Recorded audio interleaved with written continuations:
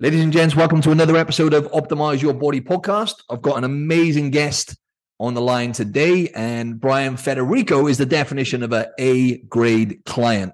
And he's going to share some gems and some really valuable stuff here in terms of how he performs at such a high level and has got to where he's at with his physique and with his health and alongside a few other things as well. So, Brian, how you doing, man? Over in New York, there, you good? Good. Things are great. Fantastic. How you settling? Just for the audience as well, Brian's originally from Arizona, and you moved to New York. It was last year, or was it the year before? Just a couple of years ago. A couple of years ago, yeah. And how have you settled into New York life in comparison to? Because I know you were living in Portland before. It's like completely different, right?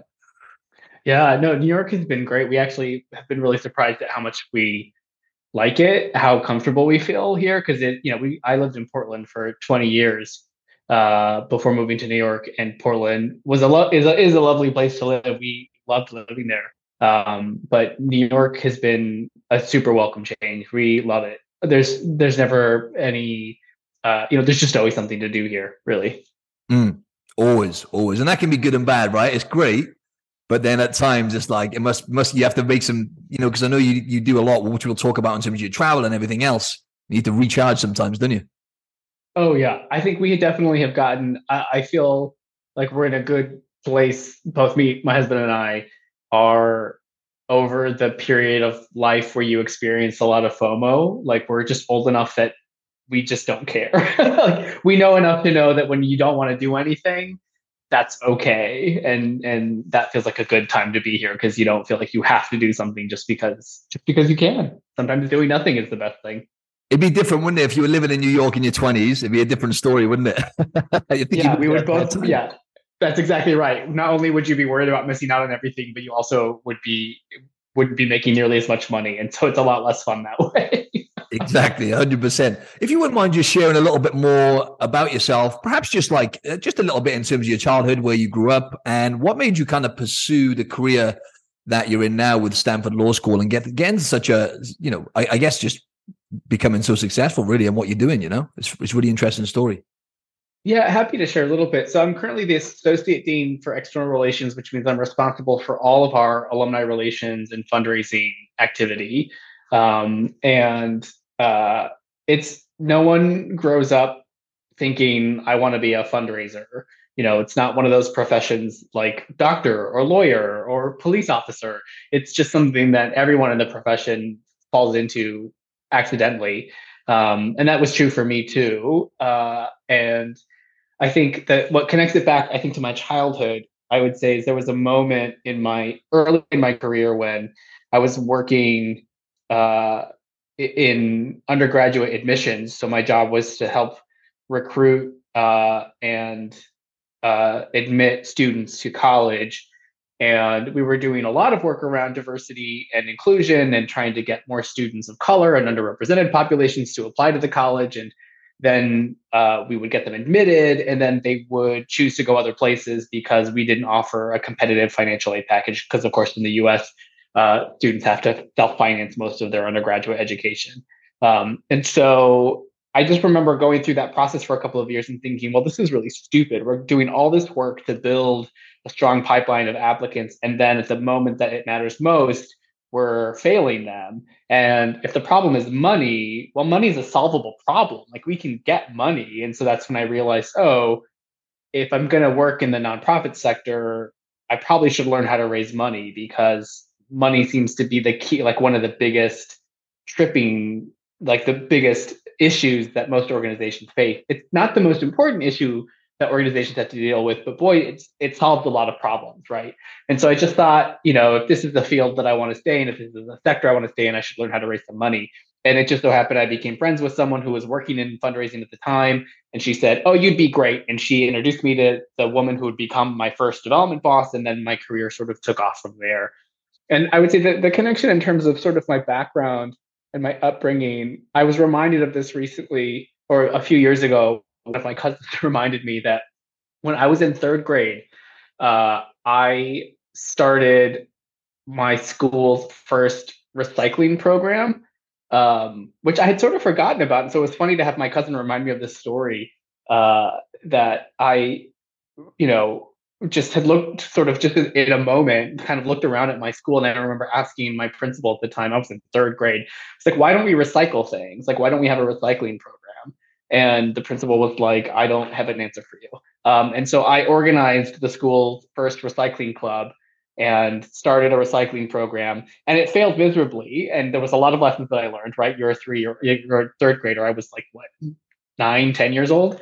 It did not persist beyond that first year because lots of reasons. But one of the lessons that I learned was, in retrospect, was the importance of institutionalizing solutions, right? So it's one thing to organize a solution, but it's another thing to create something that outlasts like the initial process. And so finding ways to make sure that if you develop a solution, like make sure there's ways to make it last because it needs to outlive you for it to be meaningful. But anyway, that story is illustrative, I think, of just the sense of um, uh, the strong belief that I have and still have that the world can be made better, but not on its own. Like it takes good people doing good, hard work in community to sort of solve the world's problems. And that's one of the reasons why I like the work that I do as a fundraiser, is because I'm not good at the problem solving part, but I can solve this problem of getting money for you. Like you smart people should develop the solution. I will help bring money so that you can pay the people to solve the problem. And it's a fun place to sort of get to be part of really good outcomes. So I do really like the work. And so I was raised in a pretty traditional Mexican Catholic family. I grew up on the U.S. Mexican border.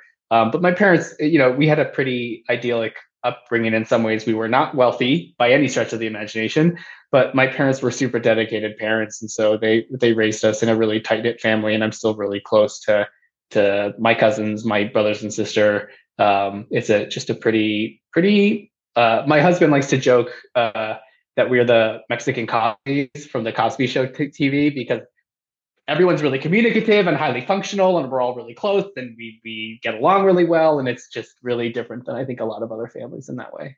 Yeah, that family dynamic and your upbringing plays such a big part in it, doesn't it? And I'm just curious to know where you got that work. So you kind of answered it there, but in terms of your work ethic, and we'll talk a bit more about this because, how you do anything is how you do everything, right? And, your physique basically tells that story, right? Ultimately, your physique is the story of sacrifice, right? So just curious to know where that work ethic came from, man, because again, what you've achieved in your professional life and with your physique kind of, is interesting. Yeah, I mean, I would say first and foremost, it's easy to point to my parents, who always were hard workers. And my dad had the kind of job that he often had to work. He was a warehouse foreman for a produce company. And so there's high seasons and low seasons to when produce is being shipped across the Mexican border. And, he would work easy 12-hour days through the winter because that was the high season of when produce was being shipped into the US. And so, you don't have to look very far for examples of people who were willing to do whatever it took to provide for their families. And I don't even have that pressure of providing for my family in the same way that he did. They had, my parents had 5 kids, and there was real financial pressure to sort of make sure that we were all fed and clothed and housed appropriately. And so, that was always a given. And, my parents also emphasized a lot while we were growing up the importance of education, in part because they didn't have it.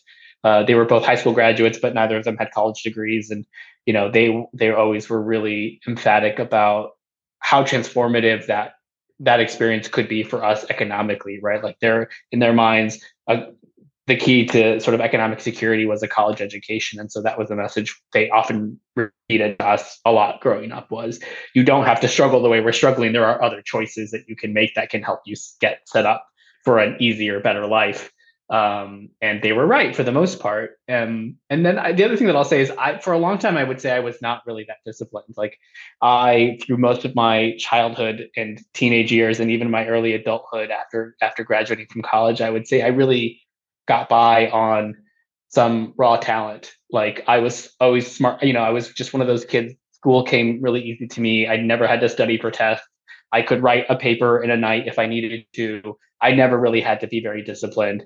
And I would say college was probably the first time when I started to experience the pain point of having to actually be thoughtful and strategic about my time and my time management. And I couldn't skip class. I couldn't skip the assignments. I had to do all of the work because it was all building towards like real skill development and not just something that I could just, wing it at. Like the work, nothing about it was something that I could wing in the same way. And in fact, I still remember my freshman year when I missed my first two advising appointments with my faculty advisor because I had forgotten that they were scheduled. And I remember how embarrassing it was. And I remember like, oh God, like I really have to learn how to like manage things. And I that same year I started seeing a therapist on campus. And she taught me she gave me this mantra that I still repeat to myself and use it, and it's become second habit. And it was, the structure gives you freedom. And her, obviously that's meant to be an oxymoron and it's meant to be kind of tongue in cheek. But her point was, you can accomplish all of the things that you want to accomplish in life, but you have to make time for it, right? You just have to create enough structure so that you can survey what your priorities are and figure out how you do all the things you want to. Right? You schedule time for homework, you schedule time for socialization, you schedule time to go to class, you schedule time to go to the gym, you schedule those things, and that structure helps give you everything that you need to make sure you are spending your time in the places you want to be spending your time, right? It's basically, what are your priorities, and then how do your priorities reflect really how you're spending your day? And that lesson has stuck with me all these years later, and I think about that a lot. Mm. And just for some context for the audience as well, Brian joined the program in December 2020, and he was already in, fantastic shape, already, as you say, disciplined and at a good level with everything and taking care of yourself. But you've gone to a whole new level now. And I was going to ask you about that mantra, actually. So I'm glad you touched on that.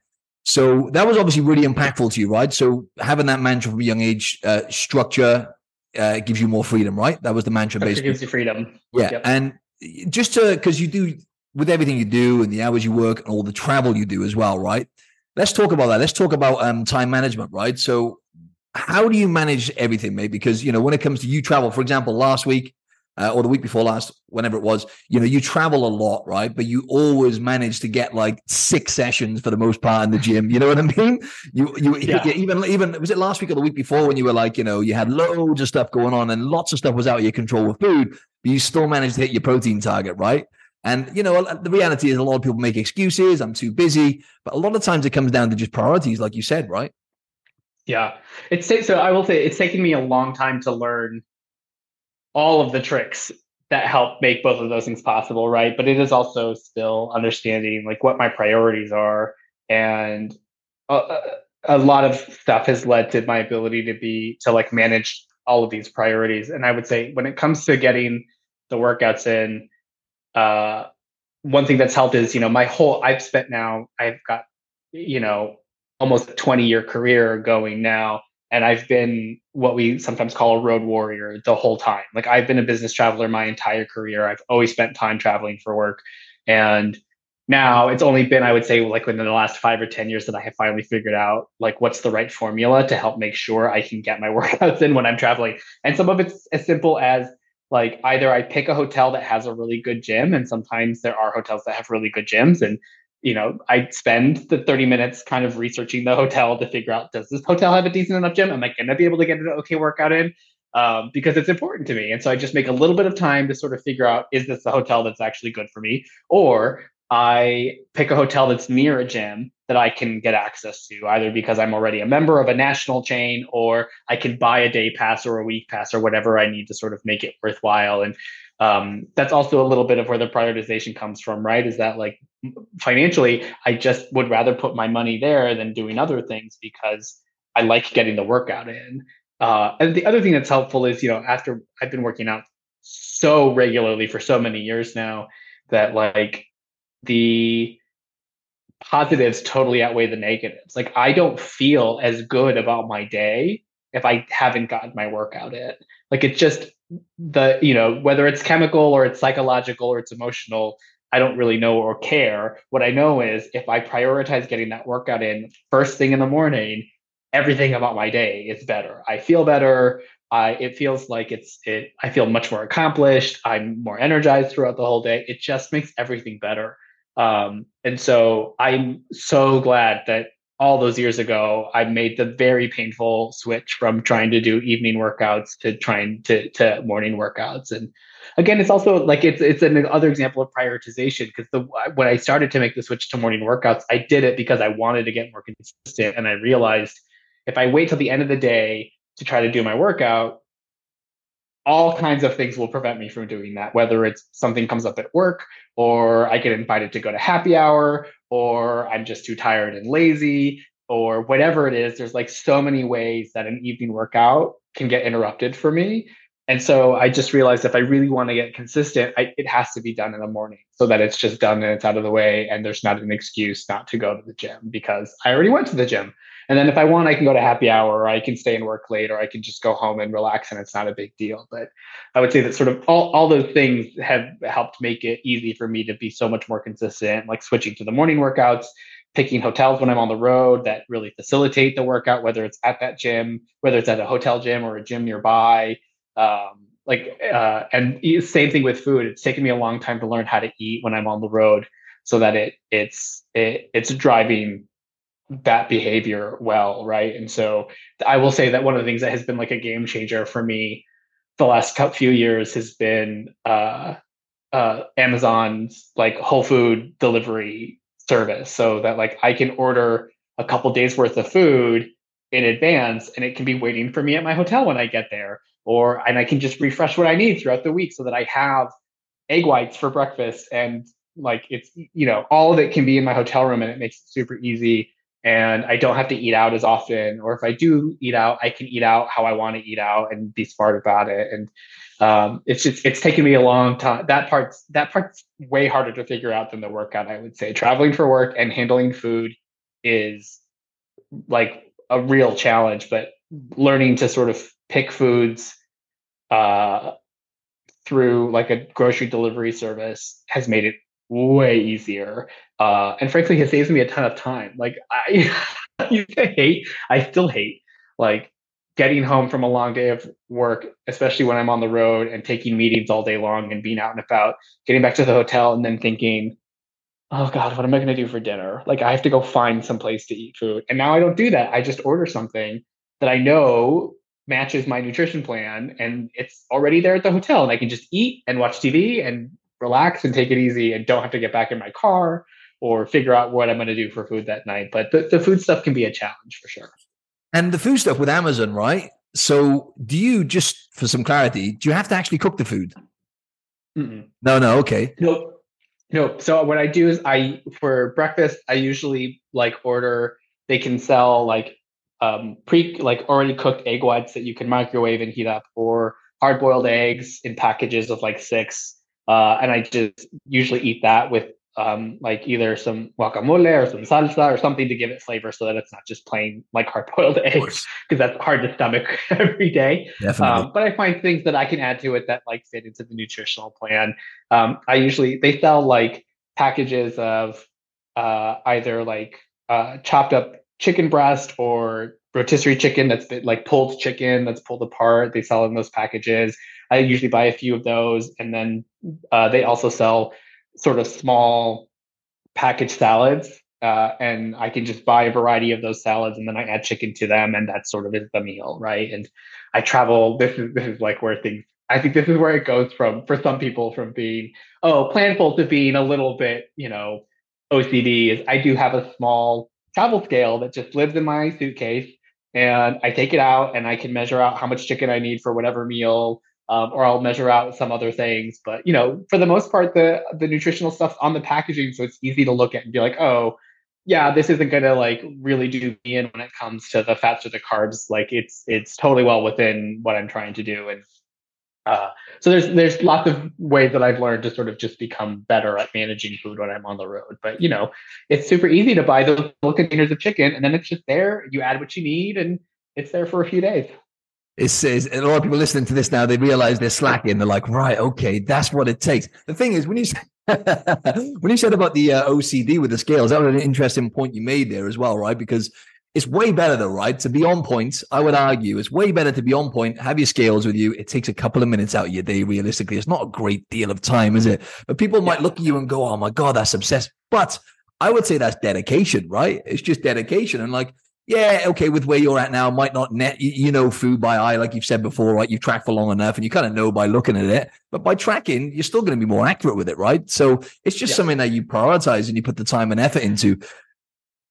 Well, and it's for me, it was when I started to do that as part of my like travel behaviors, my travel habits, I found it to be more liberating than anything because it took the guesswork out of what I was trying to do, right? And so if I was gonna commit myself to this fitness regimen and really wanted to do well in it, like why wouldn't I just do the thing that takes the mystery out of the process, right? And I find it to be much more liberating knowing, oh, I am doing what I need to do to reach my goals than wondering, oh, is this enough protein? Am I doing enough? Is this too much? Am I overdoing it? And it just taking the mystery out of it for me has been, it sort of goes back to that structure gives you freedom is if I do this thing that's more highly structured, it actually gives me the brain space to do other things because I'm not constantly thinking about this thing. It's just it's part of the habit now, which is the other part of sort of the dealing with this stuff when I'm on the road. Is a lot of it is, I mean, and you talk about this a lot, is the importance of consistency to the program or to any sort of effort that you're doing. Consistency trumps everything else, right? Like there's no motivation to this. If you can be disciplined and consistent, it will trump any sort of, you know, misguided belief that you need to be super motivated. But just developing the habit, it's like muscle memory. It's just a thing that I do now when I'm on the road. It's not even like a thing that I think twice about. And being disciplined about it, it gets so much easier over time. Yeah, and it's literally like brushing your teeth after a while, and it just becomes an automatic thing. But again, it's just something he prioritizes, he values. And that's something I want to touch on real quick as well in terms of the mental and emotional benefits, because you can ask anyone, right? People like me and you who've been training for decades, right? Pretty much. Really what keeps you, and don't get me wrong, Brian and I, we like to look great. We're not going to lie about that. We like to look fantastic, right? Let's not lie about that. That is totally part of the motivation.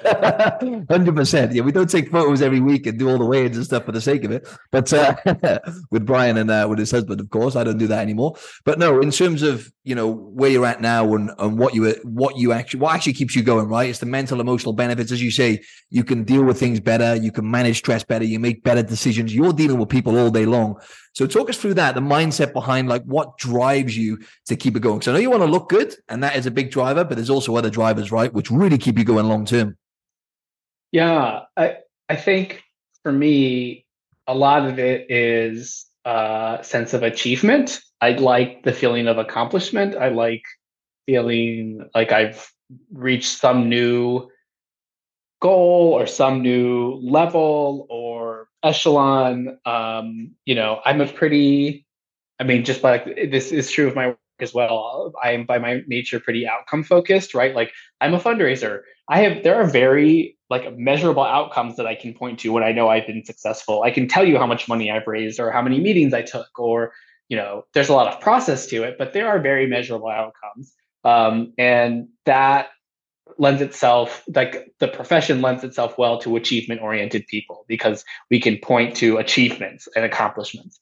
And so for me, part of it is I find it really fun to achieve something new, right? Like I love hitting a new PR, and I love like watching my body change, and I love watching like lately because we're going through a game cycle. I love watching the scale tip up week over week, little by little. And I love, you know, I don't love measuring my body fat every week, but what I do love is to see how it's not changing, but like I'm getting heavier, which means I'm getting more muscle and staying lean. And like, that's, you know, that's not the end in itself, but it feels good when you sort of see those outcomes being produced, right? So being that kind of having that like achievement orientation, I think lends itself well to the world of fitness because there's lots of ways you can measure your achievement, right? Whether it's a new PR or it's these body stats or whatever thing you want to use, there's lots of ways to be able to tell that you're accomplishing something. Absolutely. And that just builds self-confidence and belief even more, doesn't it? Because it kind of bleeds over into every area of your life, doesn't it? Yeah, where were you at, Brian, before? Because again, Brian was already in fantastic shape prior to joining the program. Curious to just, if you could share some of the barriers you were facing, which were holding you back, because you were kind of stuck. You were still in good shape, still training, like all the stuff we said then. There's more to it than just looking good. But let's be honest, you were a little bit frustrated and you were kind of holding yourself back a little bit with certain things. Just curious to know what your biggest struggles were before reaching out, which was holding you back. Because even within the first 4 weeks, right, you basically had better results than you probably had in like years, right? In terms of muscle Yeah, gain and stuff. it was, I would say that it felt like I had gone as far as I could go without professional help. And I had worked with trainers off and on a couple times over the years, but they're always like, the trainers that work at the commercial gyms, and many of those people are very skilled. I would say I got lucky once or twice with a couple of those people. But for the most part, I would say like most of the commercial gym trainers weren't like super committed or even that knowledgeable. And they were sort of helpful in helping me along for a little while, but it was really hard to sort of keep routines interesting. It was hard to know when you should change a routine. It was hard to know what routines would be like my body would be most responsive to in terms of what I was trying to accomplish. And there's so much information out there that anytime I tried to like do the research for myself, it was just overwhelming, and it felt like this is just too much, and it was easy to sort of back off from. And so there had been a couple of tools that I had fallen into that had been helpful, a couple of apps. One was this app called BodBot, which was actually really helpful to me at the stage that I was at, because I was pretty young. I was in my mid-20s, I think, when I found BodBot. So I didn't have the money to pay for a trainer very regularly. And certainly could not have, I think, have afforded someone of your caliber at that point in my life. And so finding something like BodBot was super helpful just in terms of getting me to be consistent about going to the gym, because it was a pretty easy app to use. It wasn't overly complicated. You could personalize it in some interesting ways, but it was really helpful just in that first, like, oh, I don't want to get bored at the gym, and I want to be able to target certain things, and I need to know how to do that. And the app was really good at that piece of it, right? But that lasted for a few years, and then I switched to this app called FitPlan that had like plans that you could buy from like fitness influencers, right? So like I tried that for a while, and that was good in that the plans were fun, like the workouts were fun, but I wasn't necessarily getting different results, right? Because as I would grow to learn, or as I had been paying attention over time, the food is such an important factor in all of this, right? Like matching your nutrition to the plan so that you're achieving so that those two things are designed with the outcome in mind. And so the plans were fun, but I wasn't necessarily getting anywhere on anything, right? And so that was always a little bit frustrating. So it just kind of felt like I was in this cycle of like I would try new things. It would get me a little bit further, but it wasn't necessarily uh, sort of consistent progress, right? Or it just wasn't the progress that I wanted to be making. It just sort of felt like I was always getting to like the same kind of plateau, both in terms of like how I felt and also in terms of how I looked. And it just sort of seemed like there had to be a better way to do this. And then you and I got in touch, and yeah, you sold me on what you had to offer. And I think it's totally true. Like the results have been crazy. I've never been able to gain so much muscle so consistently over a period of time, and just have your expertise around small things around food. I sort of felt like I'd learned to eat well over the years, and in part because we didn't mention this earlier, but my husband, when we first met, was an amateur bodybuilder. And so I watched him go through the very extreme process of preparing for a bodybuilding competition. And it was, when he did that, I remember telling my friends at one point, like, that's too extreme. Like if he like I almost broke.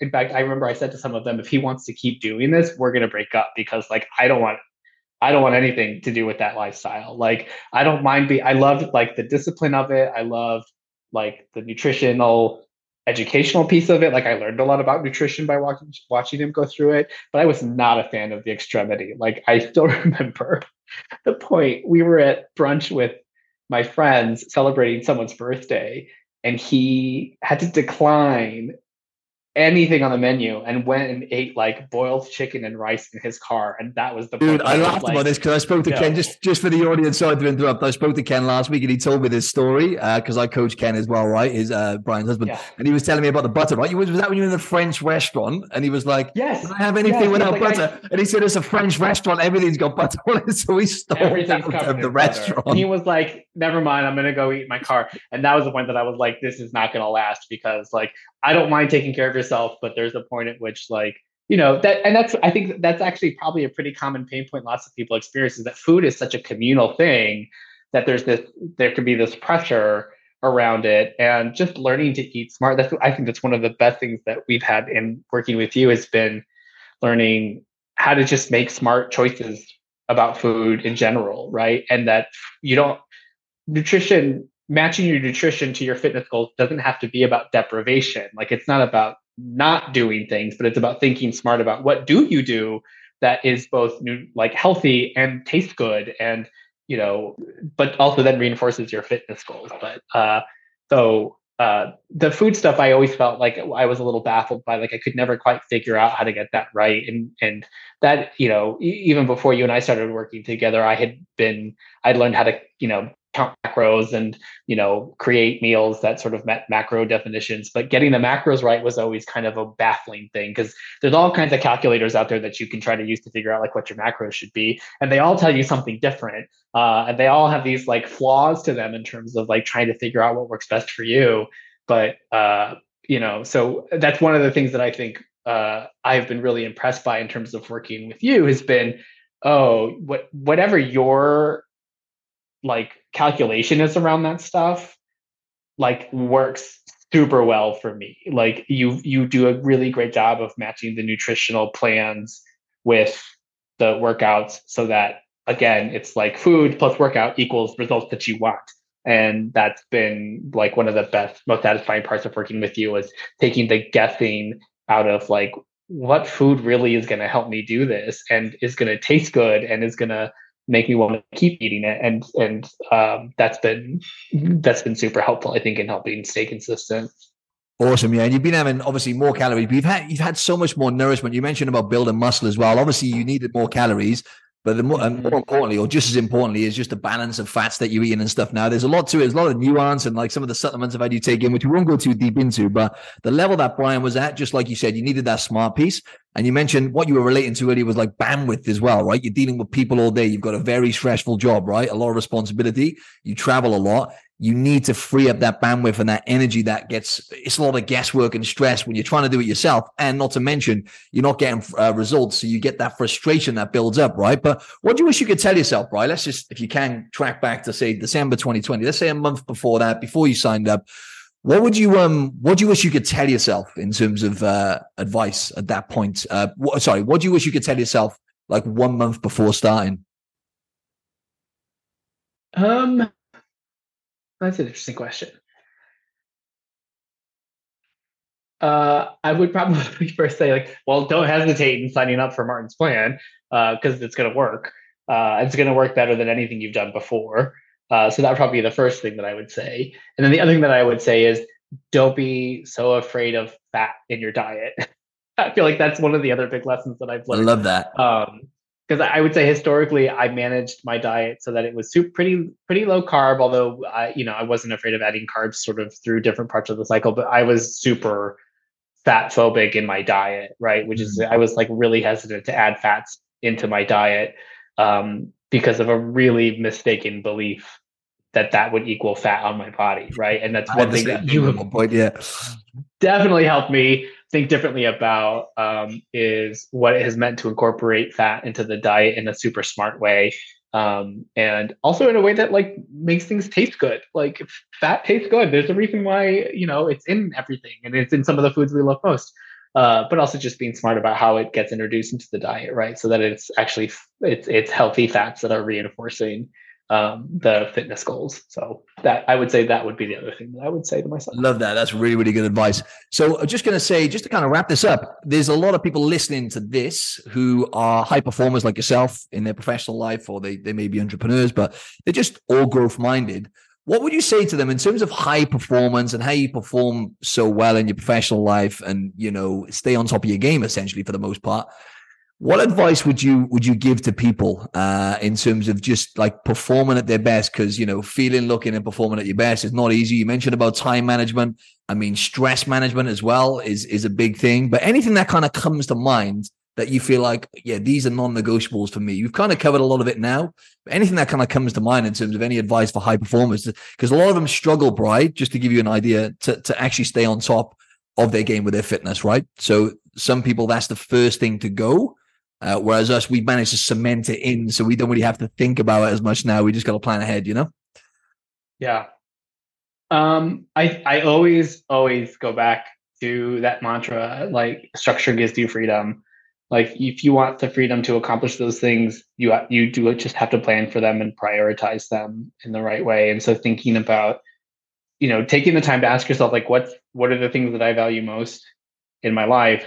And how do I make time for those things, right? And so how do I build my day so that I can accomplish the things that I want to accomplish? And it also means, there's going to be prioritization. Like the other way to think about it is a little bit like, what do you sacrifice? Like, what are the things that you don't do so that you can accomplish the things that you do want to do, right? So like, I think one example right now is I'm probably in my life at the lowest point of my social life. Like I don't have a super bustling social life. I have a pretty small circle of friends who I see on a semi-regular basis, maybe once a month or every other month. And I think some people look at that. In fact, I had a conversation with a friend last year who was like really worried about me because he hadn't seen me in so long, and I was describing this really demanding work life, and he was like worried that I was okay, and I was like, no, I'm great. Like what I'm describing for you isn't a problem.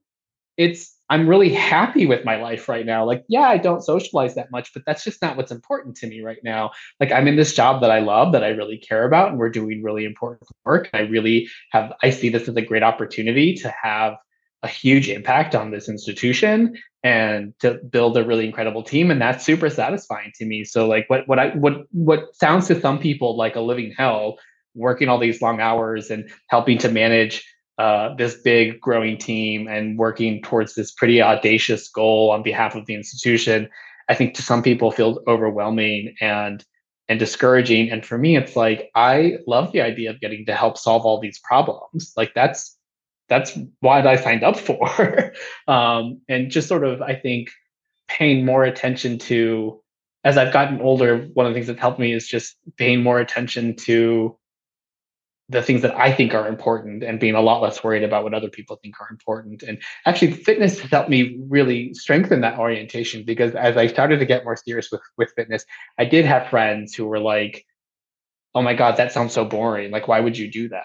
And then I'd say, it's actually not boring to me. Like, I really love going to the gym. I've actually said to my staff and to my friends, I can't wait to be retired because I'm going to get to sleep in and go to the gym. I can spend all morning at the gym if I want to. And that sounds awesome to me. Like, that sounds great. And people are like, oh, that sounds horrible. And I was like, I don't know. I love it. It makes me feel good. I like spending time there.